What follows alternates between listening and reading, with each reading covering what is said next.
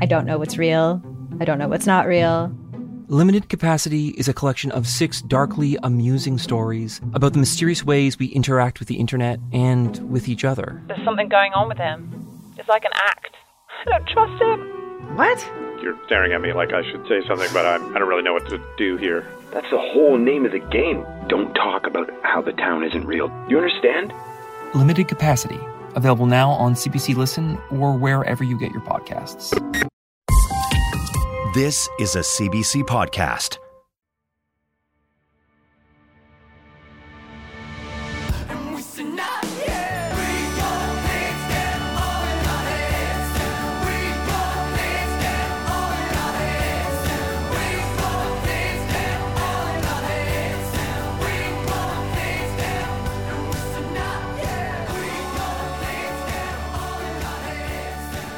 Well, this is going to be great. I feel like it's been a while since we've had a conversation like the one that we're going to have today. We're going to be diving into the world of being a caretaker, something that we've touched on before, and you know, for folks that are maybe new to the podcast, the life as a caretaker is definitely it's definitely an important role in a lot of people's lives. It's definitely a role that comes with a host full of challenges. You know, I'm thinking back to the days where my parents were my primary caretakers when I was struggling with cystic fibrosis, or times where Bridie stepped up and was, acting as a caretaker. And it's one of those things that they're like the unsung heroes of our society. And this week we're sitting down with our new friend Terrence, Terrence, I mean, you've kind of made a life of being a caretaker. Why don't you, first of all, introduce yourself to our listeners, give us a little bit of insight into who Terrence is, and how did you find yourself to become a caretaker for some members of your family? Sure. Well, my name is Terrence Ho, and I'm based in Toronto, originally born in Hong Kong. And at a young age, having a younger brother that was diagnosed with Duchenne muscular dystrophy, upon his diagnosis, essentially I became a caregiver, like a sibling caregiver, even though at that age I didn't know what that meant. But at that early age, I was already sort of given that role without any direction, really. It's just, oh, your brother's diagnosed, please help take care of him. Right. So at an early age, I was given that role, and it's been, my brother now is 35. So I've been in this kind of caregiver role as a sibling caregiver and advocate for, like, I would say almost 30 years of my life. Now, I take it your brother's a younger brother? Yes, correct. Okay. What was that process like? Like becoming a caregiver at such a young age. Was that the sort of case where your brother was born? I take it Duchenne's muscular dystrophy is something that is pretty obvious, like early on in someone's life. How old were you when this became a reality for you? And were you at an age where, like, you can remember what the conversations were like with your parents about, like, what this might mean for you as an older brother? So my brother was diagnosed when he was 6. And so I was 10 years old at that time. 6 years old. Oh, wow. Okay. Wow. Yeah. So his symptoms started showing up probably around like 4 or 5 years old. Oh. And then he was officially diagnosed at 6. And so at that time I was 10, and really with my parents, and given that coming from a Chinese family where like disability and things like even like mental health is kind of frowned upon. So it's kept like hush hush because there's a lot of shame and guilt around it. We didn't really talk much about it. So it's kind of funny, when my brother was diagnosed, the same year I actually like broke his leg in a bike accident. So for actually a couple of years, I thought it was my fault that he got his diagnosis, because no one explained to me what like muscular dystrophy was or what he got. Yeah. So a couple of years I was like in this like shame and guilt of feeling like, did I cause this to my brother because I I like broke his leg. Oh, so you didn't know? Did you cause his bike accident? Did you push him off the bike? What happened? No, like our bikes collided and he broke his leg. No. Yeah. So you didn't know. No, you didn't know that it was that. You didn't know when he got diagnosed that he was diagnosed. Like you like it was just something that, because of the family dynamics and the cultural influences and stuff, it just wasn't something that was explained to you. No, it wasn't. Wow. And yeah, the wild thing is too, this is something that ran in our family. So two of our uncles who we never met also lived with Duchenne, and they died in their early 20s. So it was definitely something that our family knew about, but no one talked about it. Mm-hmm. So then when my brother got diagnosed, I think the adults talked about it amongst themselves, but then never really like discussed it with like, say, me as a brother. Right. And with anyone else really. So in terms of like the like sort of supports and like early care that you were giving for your brother, like what did that look like even for the first 2 years that you didn't know it was Duchenne's, but you were I'm assuming that you were involved in helping out in some way. Like what did that look like? So it'd be something as simple as like walking your brother to school. So my mom would be like, walk your brother to school. It's going to take some time because he already started like slowly, like his walking started to slow down. So it's like, make sure your brother's safe at school. So really as a big brother, just making sure that he's like looked after. So that would be one thing. And then the other things would be more like accompany my mom and my brother to like all his hospital appointments and doctor's appointments and like that kind of stuff. But at such a young age, I didn't really know what was going on. So even as a sibling caregiver, I struggled a lot myself because all the attention went to my brother. Right. Yeah, go ahead. Sorry. So I just had to kind of grapple with like, why does my brother get all this attention and not me? Yeah. And especially because it wasn't explained to you too, why he was getting this extra attention. Correct. So it was a big struggle growing up as a sibling caregiver. But recognizing that I care about my brother, that whatever my parents, or at least my mom, because at that time my parents were going through their divorce as well. So that I'm going to be there to support my mom and my brother. And a lot of family, even like culturally, they would tell me, it's like, as the older brother, make sure to take care of your family. So already at a young age, I was already kind of like programmed to kind of like think like this. Something that we hear a ton from people, like somebody who's in a similar sort of experience like Jeremy's had, where they've had an illness or something that they've dealt with since before they can remember. We might ask somebody, who's had, who maybe they were born with like their right leg amputated below the knee or at the, whatever it might be. And we'll say, well, how do you do this? And they would go, well, I just do it the way that I've always done it. And that's actually not like compelling or that crazy for them, because they're like, well, it's what I've always known. And I think for us, looking at somebody with maybe 1.5 legs, we go, wow, that's crazy. How can you look at that way? But they just go, well, that's just my life. And since we started talking, I've kind of thought in the same sort of realm with you as, did you ever have this moment of like, I'm a caregiver, or was it just, this is my, since you were 10 years old, you just were in this role. This is your existence. This is just built into you. It's not an add-on to your life. It feels like it's just part of you. Yeah, like very much so. So my lens is now like this identity and lens I have is of this like caregiving lens.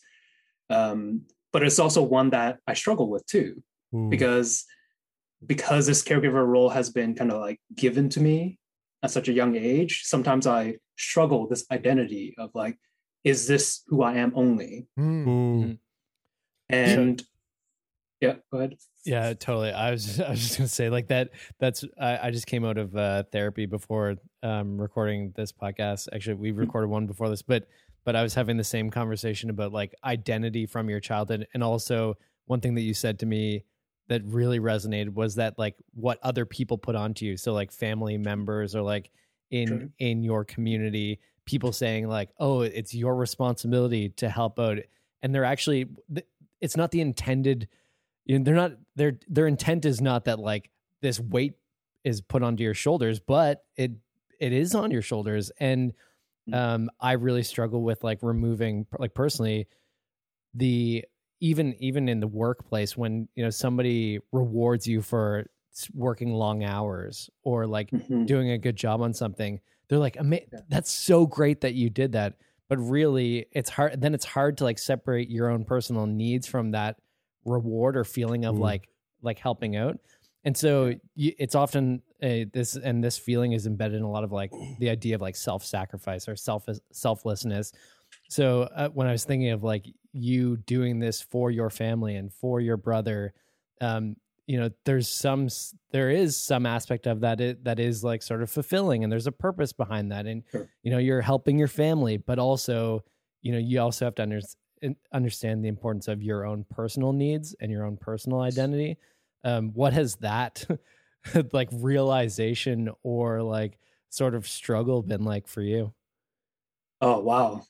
It has been a big struggle growing up. And I'd say even to this day, there is this like identity struggle. And, listening to some of your episodes around like mental health and depression and stuff. Yeah. Like to me, growing up, I've experienced all those things. And I would really think that like, at least especially over the past year, getting professional help like has been tremendously valuable. So like, because in the last year and a half, I was caring for our mom as well, who died of stage 4 lung cancer, and receiving grief counseling, psychotherapy, getting like bereavement support has been tremendously valuable. And even being able to talk through the whole experience of caring, and then the next level of like caring for someone who's dying. So I would say in the last year and a half, that's been valuable. And then previous to that has been more informal support that I've been receiving in helping me like work through some of these like kind of like identity crises that I would experience. To come back to like Taylor's point that he was making earlier about like that, like being the only thing that I mean, like the lens that you, as you referred to, the lens that you see the world through, like when did this idea that like that doesn't have to be the only lens that you experience your relationships and your family through, like when did that idea start to creep into your mind? I would say probably around like university. Just because, well, even though I was a commuter student going back and forth, like back home and into university, but I think in university, because I spent a lot of time in university, like running a business during that time too. So, and then at the same time struggling with the fact that, I care about my family and my brother. So how do I like make time for them too? But then realizing actually I do have a lot of my personal interests and like dreams that I have too. So I think probably around university was the time where that kind of came to light for me. But I still struggled in terms of like pursuing some of those dreams at that age still, because I felt this like responsibility to be there to like support my family. That must be a big conflict, like for you internally, in the sense of like, I mean, especially I think if you were pursuing something that's pursuing something that you want to pursue, like maybe it's the business that you said you were running, for example, like you're taking time to do that. And I can see it being very easy to think while you're doing that, to think, well, while I'm doing this, I'm not taking care of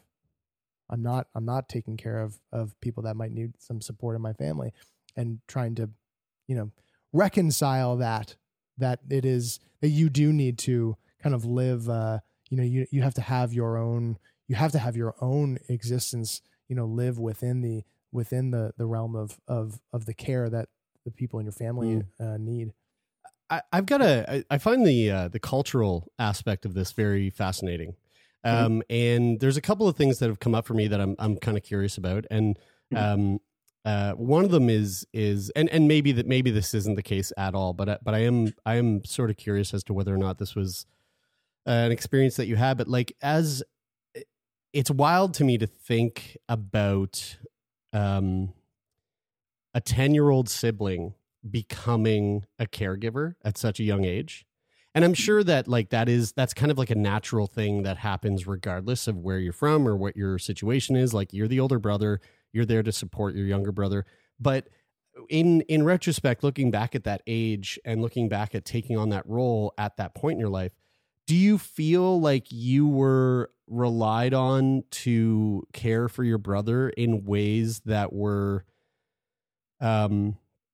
like much greater than what maybe other families would be kind of relying on their like 10-year-old child to care for their brother? Like, were you taking on more responsibility than you think maybe like you were ready to handle at that point in your life? Yeah, like I remember people commenting, maybe not at the age of 10, but a few years later, they'd be like, I'd be more mature than like people my age, and also more serious too. Not that it's a good thing to be like serious. Having read some of all your profiles too, like, yeah, like at a very young age, I became super serious because I was like, oh, like my brother is going through this, my family is like going through tough times, so I gotta like kind of like toughen up and be there to support my family. So yeah, like I don't think at that age I was prepared for it in any way. Like no one like talked to me about it. Like I didn't know that there were like sibling like carers, like support at that age, and my family probably didn't know anything about that either. And it wasn't really until later in life, maybe in the last like 5-6 years, that I really discovered sibling caregiver support. I mean, that's definitely something that I would love to touch on, because I think that's one thing that probably a lot of people don't realize, that there are like supports out there for caregivers, like outside of just like a pamphlet on teaching you how to fucking support someone in your life. But before we get into that, one other thing that I was curious about was, at what age did you and your family move from Hong Kong to Canada? And, the one of the things that you had mentioned earlier was that culturally, there's a lot of shame and a lot of stigma and surrounding things like mental health issues or physical disabilities. And so when you made that move to Canada, I know that when you leave your home country, like your culture doesn't change, but you're finding yourself in a brand new culture. And so like, was there a shift in the mentality surrounding your brother's disability in your family after leaving Hong Kong and coming to Canada, where the culture is a little bit different when it comes to supporting someone or having someone in your family that's struggling with something like a disability? So before our family immigrated to Canada, my brother wasn't diagnosed yet. So he was actually diagnosed in Canada. Oh, wow. Okay. Yeah. So we had no idea.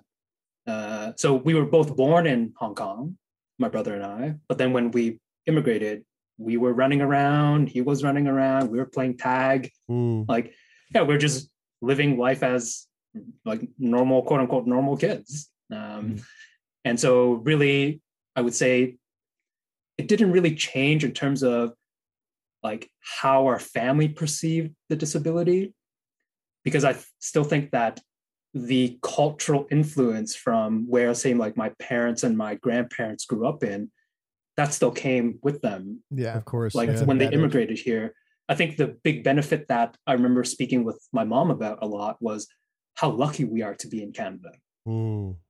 Because when I hear the stories and look at the photos of both my uncles who lived in Hong Kong, they were, because of the kind of the guilt and shame and lack of opportunities for people with disabilities in Hong Kong, especially back in like the 70s, is that they didn't get to leave the house. Yeah.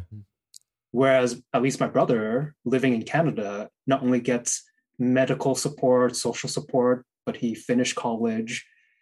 He played power wheelchair hockey. Like the opportunities that like he got is tremendous. And I really believe that that's probably the reason why my brother is still alive right now, just because he has more purpose than say both my uncles. And so in terms of like opportunity and all that, yeah, Canada is like a huge difference maker. And in terms of your family, your parents, I know you said that they got divorced, and you were saying it before. I'm sorry to hear about your mother, of course, that she recently passed away. Was there a sense within them? Like, I mean, you're obviously you're very vocal about your brother and about caregiving. Was that something that they felt like, oh, we're in Canada, you're in Canada, and that is like, we feel better about you doing that? Was there ever any conflict with being kind of outspoken and vocal about like familial matters, being kind of, some might call it dirty laundry. That might be, and I don't prescribe to it being called that, but I think some people would call it that if they felt like it was something that shouldn't be shared. What was the sense there when you started doing the work that you do? I don't know, because I think my mom had been like a big advocate of my brother. Yeah. And she got that from my grandma, because my grandma was a huge advocate for my two uncles. And I think that's where my mom got her like advocacy and like determination drive from, is from my grandma. So when I started to kind of do this advocacy work for my brother and our friends with disabilities, yeah, like my family didn't really have, or at least my mom didn't really have any like issues with that. Mm-hmm. There may have been some discomfort when starting to talk about the mental health challenges that both I face, that my brother has faced as well. But I think it was something that we needed to discuss as a family, because also mental health challenges does also run in our family. So to have been able to kind of put it out there and to have a dialogue around it made people uncomfortable in my family, but it was valuable to be able to like talk about it. And these are topics like suicide and things like that. So like fascinating how like mental health stuff, especially because a lot of mental health struggles that people have, it is something that can run in a family, and that many generations of a family have dealt with. And like you can look back, I think, coming from like an Irish Scottish heritage, there's definitely like a mum's the word on problems. Like, well, let's just take the problems and leave them under the rug. And starting to, especially if you start to talk about something that you might be going through, that older generations of your family have also gone through. I think there can be a feeling of, you're talking about me.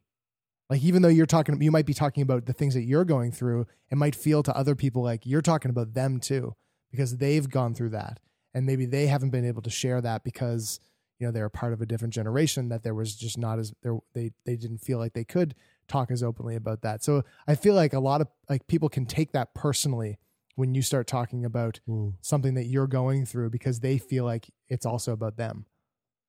Yeah, that's a good point. And so far from my experience, from even talking about what I'm going through or my brother's experiencing, I've been pleasantly surprised in how it opened up some of my family members, like aunts and uncles, to open up to me, to tell me like, hey, like, yeah, this did happen in our family, and this is how I felt about it. And this is something that happened like a decade ago that our family never talked about. So yeah, perhaps sometimes some people may shy away from wanting to talk about it. And so far from my experience, it's been kind of like opening and healing to some extent, to be able to even hear from my elders that, oh, wow, like this is what you felt when this happened. Like you're giving them permission to say, hey, me too. Terrence, what was it like? What was the first challenges that you started to realize that you were having with your own mental health? This was around, I would say, like junior high school time. And this is when a lot of my mom's time was dedicated to my brother. My parents were still going through their divorce process. And yeah, those were some dark times for me because I felt really alone. Because no one talked to me about, oh, this is what's happening in your family. It is chaotic, and here's help for you. Like no one talked to me about it. So I kind of had to, in a sense, kind of go through that dark time on my own. And I would say that was my first time that I really like experienced it. Yeah. Do you mean like totally on your own too? Like where you weren't talking to any friends and definitely not family at that time, or? I had friends, but I didn't know how to express what I was experiencing. Right. And no family, and because in a Chinese family, we don't talk about mental health. So no one told me. It's like, oh, what your experience is depression. Yeah. So no one talked to me about it. So really all I remember was like, yeah, being in my room, in the basement, in the dark a lot of the times. And I had to just kind of like come out of it like on my own. Did you know really any help? Did you have an awareness that it was that you were going through a depression, or was it just something in hindsight that you recognize the patterns and the behavior and go, oh wow, I was depressed? It's in hindsight, because in that moment I had no words to explain it. I couldn't express it. I didn't know how to express it. I didn't know how to ask for help at that time. So yeah, it's really in reflection that then I recognized, oh wow, that was what I experienced. I'd love to dive into the types of supports that exist out there for caregivers. I know that one of which that you've mentioned in the show notes is Siblings Canada. What do supports look like for people like yourself who are giving care to a family member or a loved one? So for siblings specifically, yeah, sure. Yeah, so for siblings specifically, there are organizations like Siblings Canada, which provides things like an online kind of peer-to-peer support. They also provide different like programming and kind of like weekly calls and things like that for siblings. Great organization. Like that was probably the first time I found out that, wow, there's like sibling like caregiver support. Because before then I didn't even know that existed. I'd say beyond just like sibling caregiver support, there are other organizations out there. So I'm based in Ontario. So there are organizations like the Ontario Caregivers Association. Circle of Care is like a nonprofit charitable organization in Ontario that also provides different support for caregivers. Like the psychotherapy service that I received was actually specific to caregivers and actually specific to like caregivers to like Chinese seniors. So there's actually in Ontario or in Toronto, we're very lucky that there's a wide range of organizations out there that provide support services to caregivers, regardless of at which stage we're at and who we're caring for. So it could be as specific as caring for a Chinese senior all the way to caring for a sibling. And these services could include things like psychotherapy services. It could be like support groups. Some organizations even provide like massage therapy services for caregivers. Oh wow. And I would say there's also things like respite care services. For example, in Ontario, we have something called the Ontario Health Teams that then provide services to our loved ones who are receiving care, but then they also ask the caregivers what kind of support that we would need. And so there's some instances that they would provide us, and I've gone through it too, where they provided me with like a mental health worker. And they'll also ask, do we need like respite care services so that we get some time off ourselves too? So there are a wide range of these type of services for caregivers, but I think the key is recognizing when to ask for help. Yeah. Because I find that, and I've seen this in myself, I've seen it with my mom and her partner when they were caring for my brother, is that we feel like we could do everything on our own. And then that's when I've experienced burnout. Yeah. I've seen my mom experience burnout. So I think it's also recognizing when to ask for all this help, because it's out there and it does take some kind of like navigating to like seek out these help, because it's not all in a central place. Yeah. So I think part of it is awareness, recognizing that it's okay to ask for help, and then now going up to like seek out all these like support services for us as caregivers.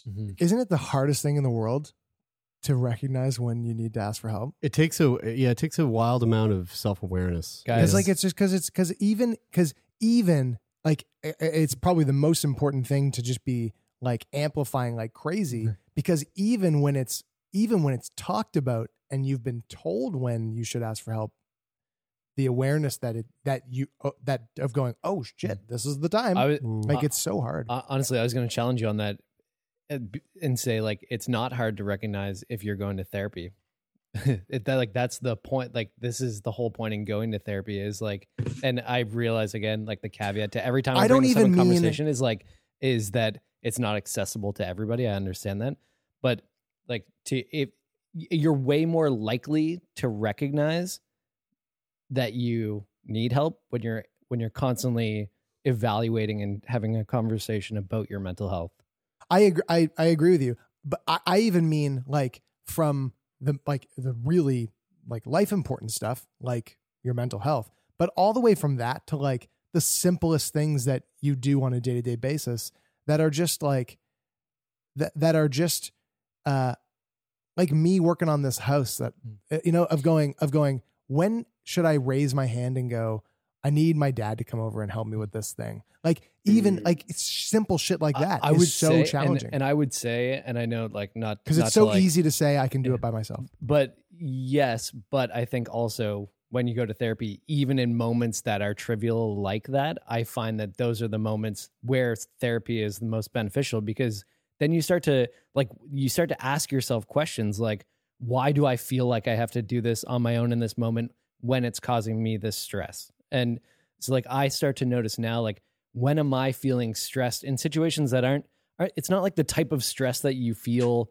like when you feel overwhelmed and anxious, but just like you're reacting in a way that you don't like about a situation. But to that point, Brian, you start to realize that, and then you go, oh, okay, well, how can I handle this differently? Yeah, I think there's folks out there too, though, that even in moments when they know they need help, there's still this struggle to like take that step to ask for it or take it because for whatever reason. And, one of the reasons that just like pops up in my mind is like, you don't want to be a burden on somebody else. Like that's like for myself, like that's one of the biggest ones for me. It's like, I fucking know I need help with this thing. And I know that if I asked for it, it would be easier, but because whatever's going through my mind, it's like preventing me from taking that step. And I know what you're going to say, Brian, but if you talk to a therapist, you'll learn how to do it. I was going to say, what I was going to say to that is that hurdle as well. Is that, awareness, like Terrence was saying, awareness is the first step. Knowing where to go for help is not always the easiest. Like I acknowledge that, like it's hard to know where, dude, like I've been trying to see a doctor about my ADHD for like 9 months now. And I even know where to go and can't fucking do it, but I'm aware of it. That at least helps me in these situations. You sent me that video. You sent us that video the other day, that ADHD video. And the ADHD simulator. It's so accurate for me, dude. And I just responded, dude, if that's your life, you need pills. Terrence, I just want to bring this back here. Terrence, we've been talking a lot about what it means to be a caregiver and supports and your experience in dealing with being a caregiver as a youth, but I'd love to get into the specifics of it. Like today, for yourself, like what does it actually mean for you to be a caregiver to your brother? Like what on a day-to-day basis, like what are the things that you are doing to show up for your brother to support him? So now, I would say it's shifted a bit since our mom got her diagnosis of cancer and then dying last year. So it's kind of evolved over time. But my primary role has been more of the advocate and navigating, because kind of like what Brian, you said, like, you know where to go, but it's still hard to get something. Totally. So for me, my advocacy has focused more on the healthcare navigation and getting the services that my brother needs.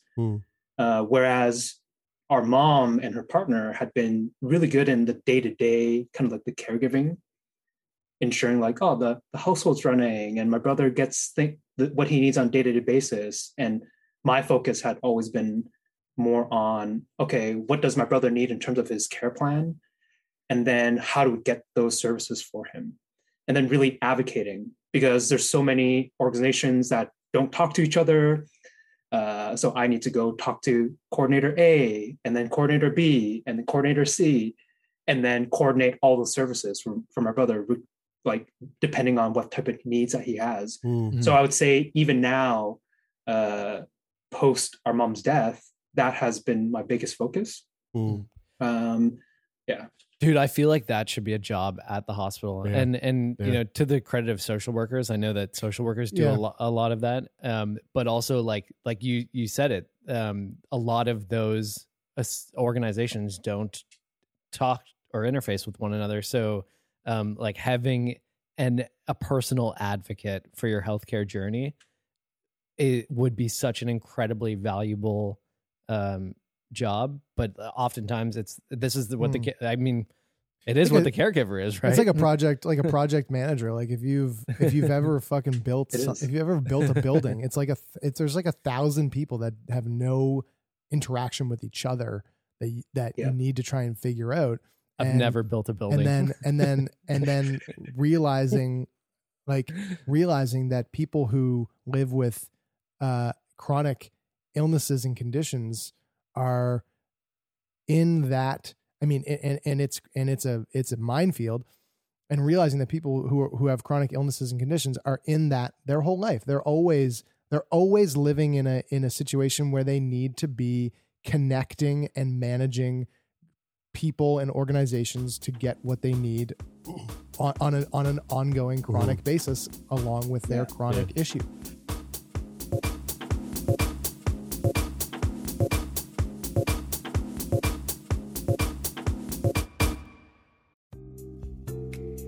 Are you tired of hearing the same old wellness advice? It's time to dig deeper and listen to America Dissected from Crooked Media, the podcast that's cutting into the science, culture, and policy that shapes our health. From doctors fighting for their rights to the surprising truths about sunscreen, America Dissected dives deep into the state of health.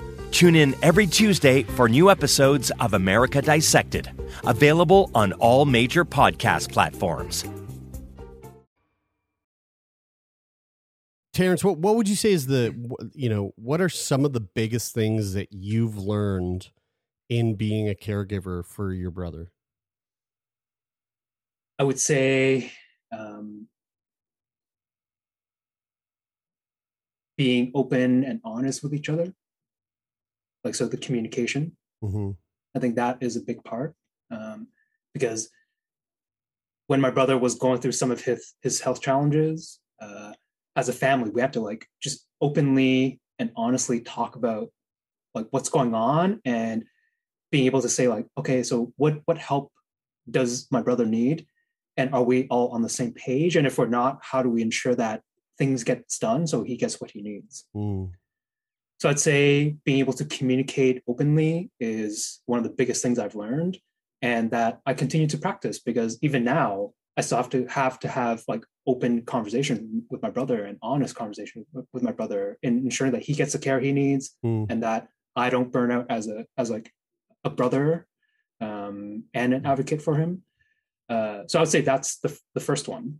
I wanted to ask before you go into the second one, when you talk about burnout and as a caregiver, like recognizing that you're getting close to burnout, what does that conversation look like with, in your case, your brother, and even your mom, when you were helping to care for her? Like, what is that conversation like? How do you approach that? Because like I feel like there's this feeling that like you want to again put that person before you, but then also you're recognizing that you can't show up the best in that relationship unless you take care of yourself.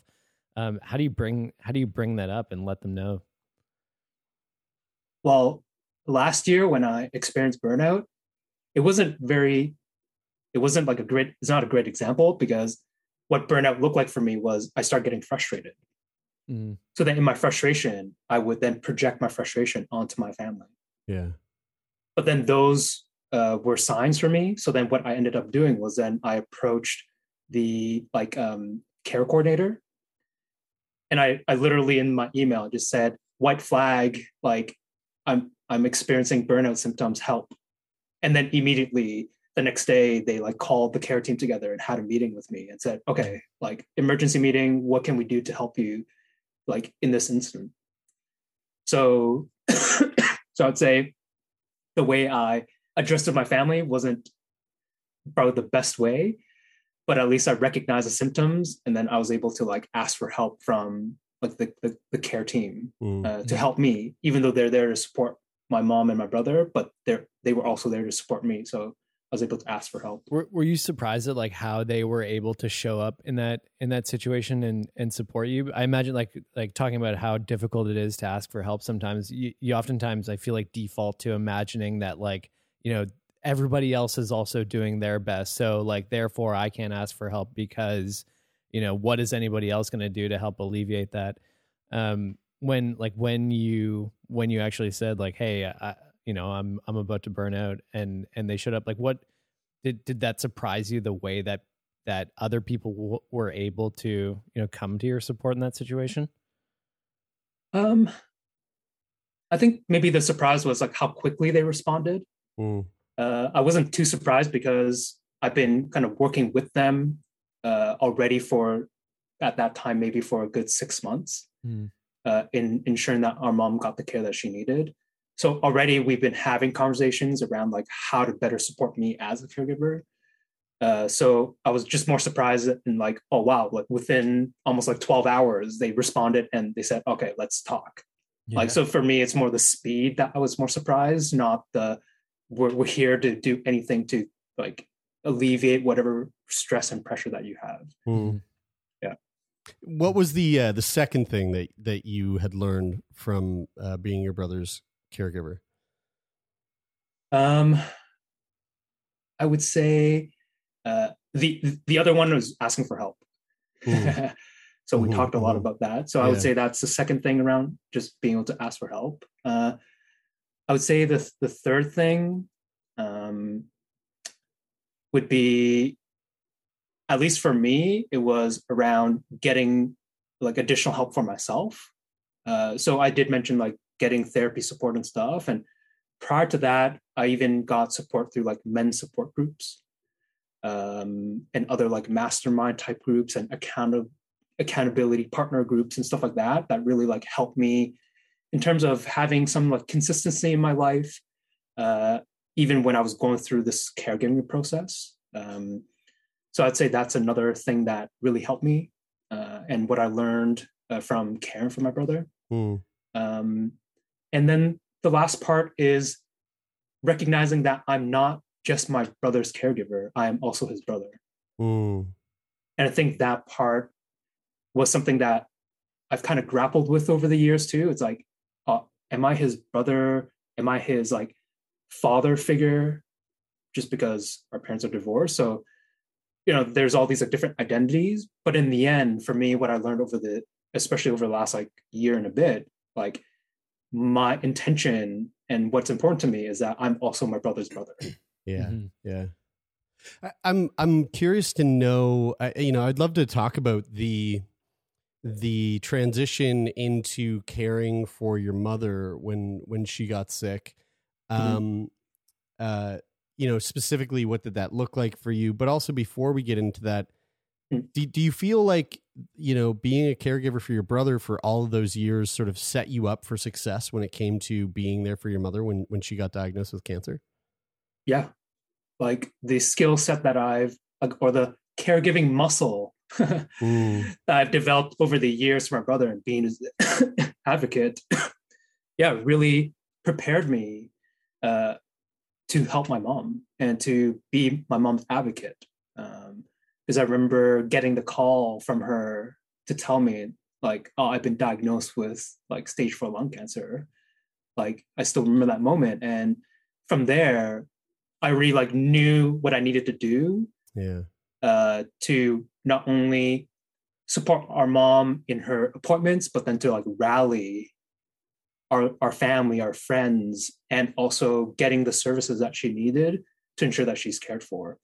And it was only because of the experience I had in caring for my brother that I was able to apply all that experience to ensure our mom got the care that she needed and to be able to be surrounded by the people that she cared about and that cared for her. When like in talking about the way that you care for your brother, which lent itself to the way that you were able to care for your mother, and this is sort of on the same track as that, but also kind of going back to a cultural aspect that I'm wondering if it did play a role. I've gotten the sense as I've traveled through the years that Asian and South Asian cultures have a different perspective on taking care of their elders in a way that I don't feel as much that it's not as embedded here, and it's a different sort of mentality. So I guess part A of that is do you feel that was sort of embedded in your parents and how they grew up in Hong Kong and China, and was that sort of a part of your upbringing, and did that end up and if so, did it end up lending itself into just like the way that you approach all of these angles of caregiving in your life? Yeah, because in the Asian culture, the expectation of families is that the oldest son needs to take care of the parents and the family. So me being the oldest son, there had been already this kind of expectation, even though sometimes it's not explicit, sometimes it's kind of passively kind of programmed into us, but that has always been there. And even like when our mom got her diagnosis, there would be family and friends that would kind of say to me, it's like, oh, like, make sure to take care of your mom, right? Like you have to do more for your mom, like that kind of programming and language. So there is that kind of expectation, even though our mom never pushed that onto me, but there was this inherent trust in me. Like even when she got her diagnosis, she's like, I would rather have you sit in the appointments with me than my partner. And I think part of that is because she saw how much I advocated for my brother, and that I was able to navigate things, that she had this like trust in me to ensure that she was taken care of. So yeah, culturally speaking, there is that expectation on the oldest son. And I would say the other cultural aspect that I experienced when our mom got the diagnosis too was because her partner is kind of old school, from an older generation of Chinese, there's this also inherent unwillingness to tell other people about it. So I had to also grapple with like, no, like we have to tell our family and friends because our mom needs the support and love from our family and friends. And that like one person alone can't like help her. And that was like a struggle for me too, to like need to convince him to say like, actually, like we actually need to work together. Did you actually have to have like conversations with him about that? Oh yeah. We had to have a family meeting about it, and to really talk about like, and our disagreements around it. And in the end, we still didn't see eye to eye, even though we had to have this like difficult conversation. So in the end, I had to like just be my mom's advocate and do what I felt right. Yeah. Even though we didn't, my mom's partner and I didn't see eye to eye in how to handle her care. And obviously we see, we're definitely looking at that situation more through the lens that you are, because of obviously what we do. And we see a lot of value in that. But I mean, especially with something like a cancer diagnosis, which is often framed as either a journey or a battle. And, whether it has any impact on the actual like physical outcome of someone's experience with cancer, their mental, having love and support, knowing that is there and present from other people is integral, if not in their actual physical outcome, at least in their quality of life while they are going through that experience. Totally. Yeah. Big time. Yeah. What would you say is the biggest thing that you learned from being your mother's caregiver? I would say allowing other people, and when I say other people, other family, friends, and colleagues, to be part of her life during that time. And when I say that, like the biggest example that I could give you is after our mom died, her boss came to visit me, and she said, "Thank you for allowing us to like be part of your mom's like last like few months." and to be able to like be there with her and spend time with her and to like celebrate her. Because my mom worked with this organization for like 30 years. So for them, she's a family member. Yeah. And so for them to be able to be part of her like cancer kind of like process was tremendous for them. Yeah. And so that was my biggest lesson, that during someone's like dying process, of course, the person who's dying needs to be okay with it. And I did plan with our mom and like talk to her about it. And she wanted her loved ones to be like around her, including her colleagues. So as her son and her advocate, I made sure that happened, and to allow the time and space for all the people that she cared about and all the people that cared about her to like be around her and surround her during that time. That's really amazing. I think of our friend Brandon and how like appreciative I was of his family allowing us to be part of his dying process, because of like the ability to be with him and like be like surround him with that love, but also for like, I mean, for the grieving process for us, like being able to be there and like say goodbye and having that part was vitally so important, like, and so us valuable. appreciative of them to recognize what we were to Brandon, even though we weren't a part of his life for nearly as long as they were, and a lot of the people that Brandon, you know, grew up with and was friends with. I am curious too about like, speaking of that dying process and the open sort of conversation that you had with your mom. My mom had cancer a few years ago, and recently my brother was home visiting, and we had dinner together, and my brother and I talked to my mom at length about sort of what would happen when she dies.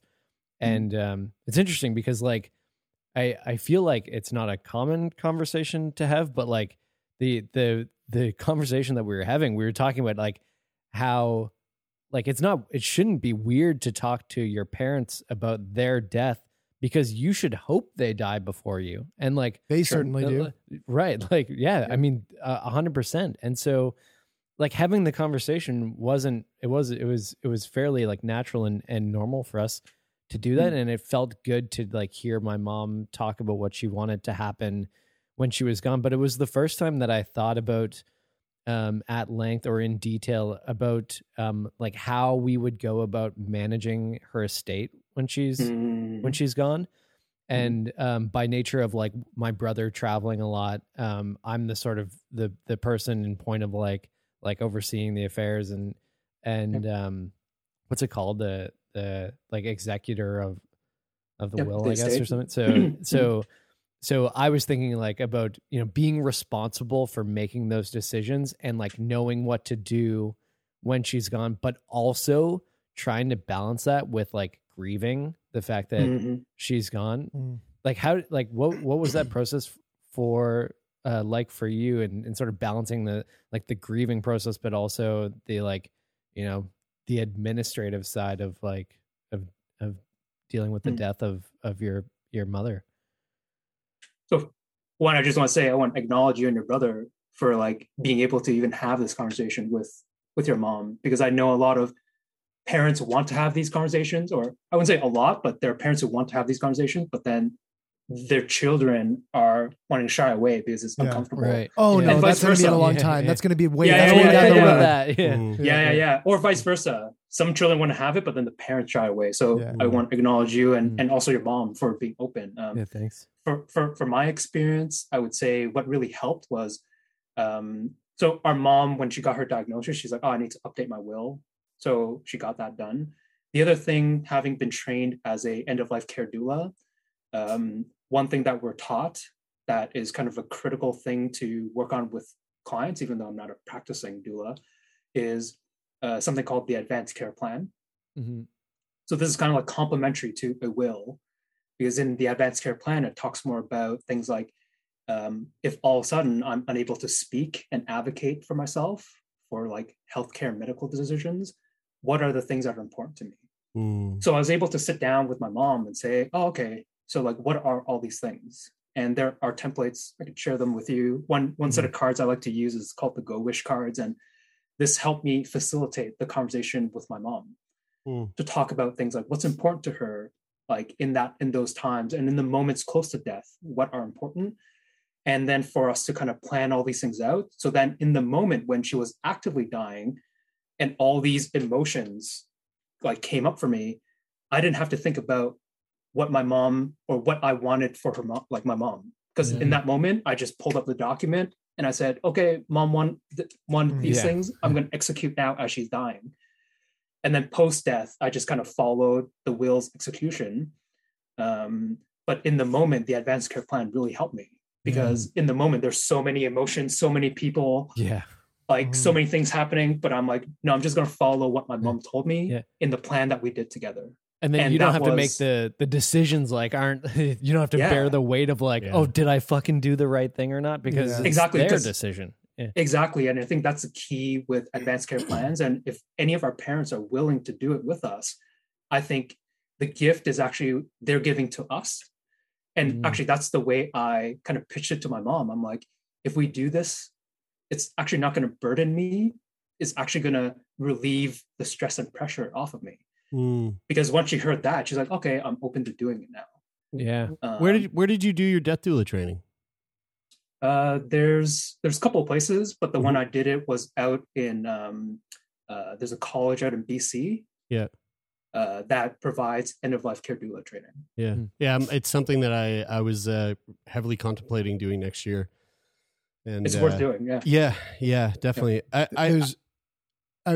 Were you going to move to, I'm realizing like, as we're having this conversation that, and I know that my daughter is now my version of Brian talking about therapy.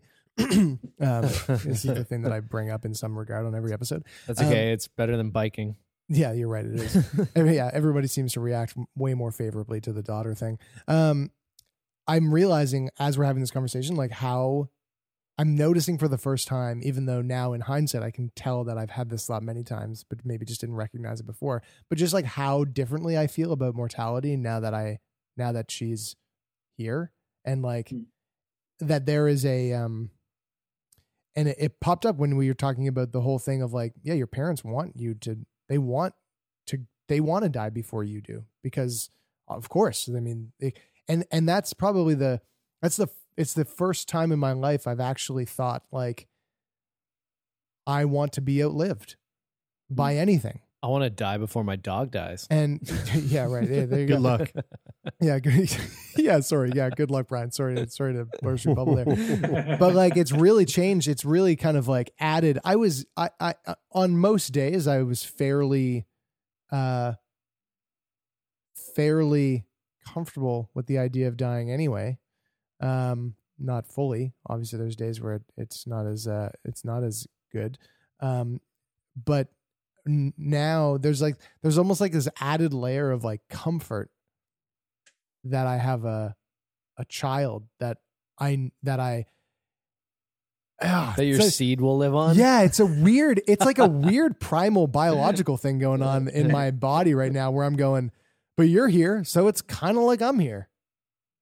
It's so weird. I'm like having that experience right now. And it's almost like I feel like when I'm dead, I won't actually be dead. Yeah. Well, you need, like just in case anything happens, you need to like back that up by like make sure that you make more kids. So yeah. I just need to like try and really spread it as spread your seed. Yeah. Well, and also have your will and advanced care plan in place. Yes. So then your daughter is taken care of. 100%. Yeah. And that really snuck up for me as well. I was going, oh, she's 4 months old. It's probably 4 months. I'm at least 4 months late on an advanced care plan. And you should get life insurance. Yeah. God damn it. Oh, I think I do have life insurance actually. I'd have to double check on that. Terrence, I know that you, outside of just being a caregiver for your family, you also do a lot of work in the realm of caregiving. Can we talk a little bit about Braze Mobility? What's Braze Mobility all about? What's your role there? And give us a little bit of insight into the cool product, I guess, that's coming out of Braze Mobility. Yeah, sure. So Braze Mobility our company has developed the first blind spot sensors for wheelchairs. So think of like Tesla with their sensors. We've taken the same type of sensors, but redesigned it for wheelchairs.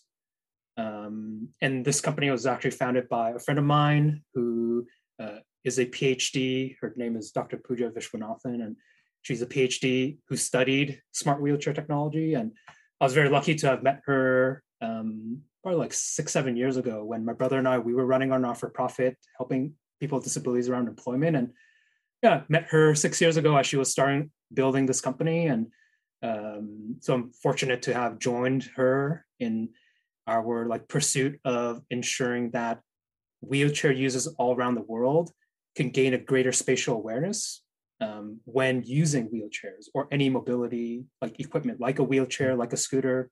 It's kind of like driving a car. Wheelchair users also experience blind spots. So even having a sensor technology to let the user know that, oh, there's an obstacle in the way, and then so that the user and the driver could make a decision on like, oh, I'm not gonna like crash into the wall, for example, is a huge benefit. Something that is overlooked in the wheelchair industry, and we're hoping to change that. And we're hoping to that soon enough or in the future that all wheelchairs would have this sensor technology built in. That's really interesting. I didn't think of the importance of that until you started talking about it, especially for people who, you know, if they have like impaired neck mobility, then I imagine it's even more difficult to see your blind spots. So the fact that you're making that technology, that's awesome. Oh, big time. Like even as all of you are sitting in your chair, just try to look behind you. And like even just doing that motion, you already have blind spots, and we don't have neck mobility challenges or anything. So right. Yeah. And especially in, as you know, cities become more densely populated and you just have, you know, crazy population density, and you're navigating, you might be, navigating Toronto. Toronto has its own inherent disability, accessibility issues, regardless of, you know, the person that's using a wheelchair and trying to navigate it. Just getting into places is its own challenge. But just navigating it really sticks out to me in terms of like navigating, especially like a busy city where you're, you know, you could be going down a street surrounded by hundreds of people all the time, and how are you, you know, knowing what's around you, you know, at all times could be a really big challenge. Tell us a bit about the book that you co-authored, Bold Spirit, Caring for the Dying. Yeah, sure. So the book, it's a collection of different caregivers. Some are family caregivers and others are professional nurses and doulas. And it's one story of ours, of our experience in care for someone that's dying. So in it includes even like tips and tricks and things that we learned, even things that we talked about here around like what support that we got as someone who was caring for someone that was dying. What were some of the resources and what are some of the lessons that we learned in it? So I'm a co-author, and I was able to share one of my stories and my experience of learning the lessons I learned in supporting my grandfather in his dying process, and then how I took those lessons and applied it to supporting my brother. So that's the book chapter that I wrote. Cool. So yeah, you could find that book on Amazon.ca, and I think there's like a paperback version and also a Kindle version. Amazing. Cool. Terrence, it's been a real treat to be able to meet you and talk to you about life as a caregiver. Thank you for this. This has been a real treat, and thanks for taking time out of your schedule to hang out with us. Hey, I appreciate you having me, and it's a blast chatting with all of you and meeting all of you, and I look forward to listening to more of your episodes, and perhaps being able to hang out maybe the next time you guys come to town, or next time I come out to absolutely Halifax. Yeah, for sure. We need to be in Toronto sooner than we are going to be there. It needs to be sooner than it will be. That's right. Thanks, dude.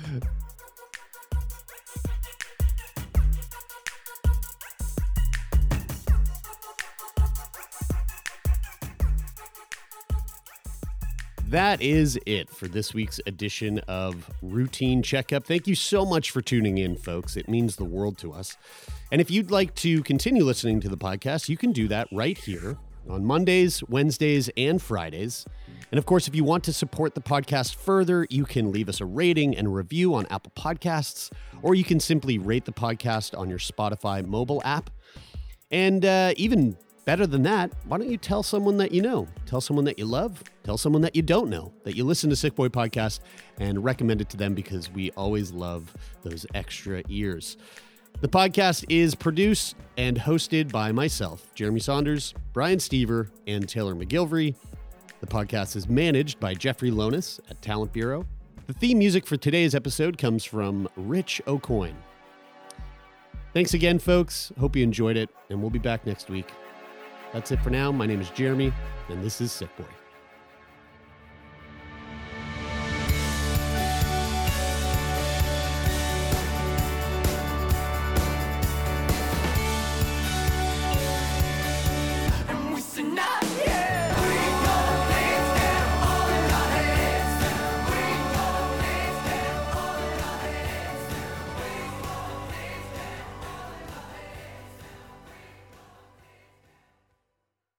For more CBC podcasts, go to cbc.ca/podcasts.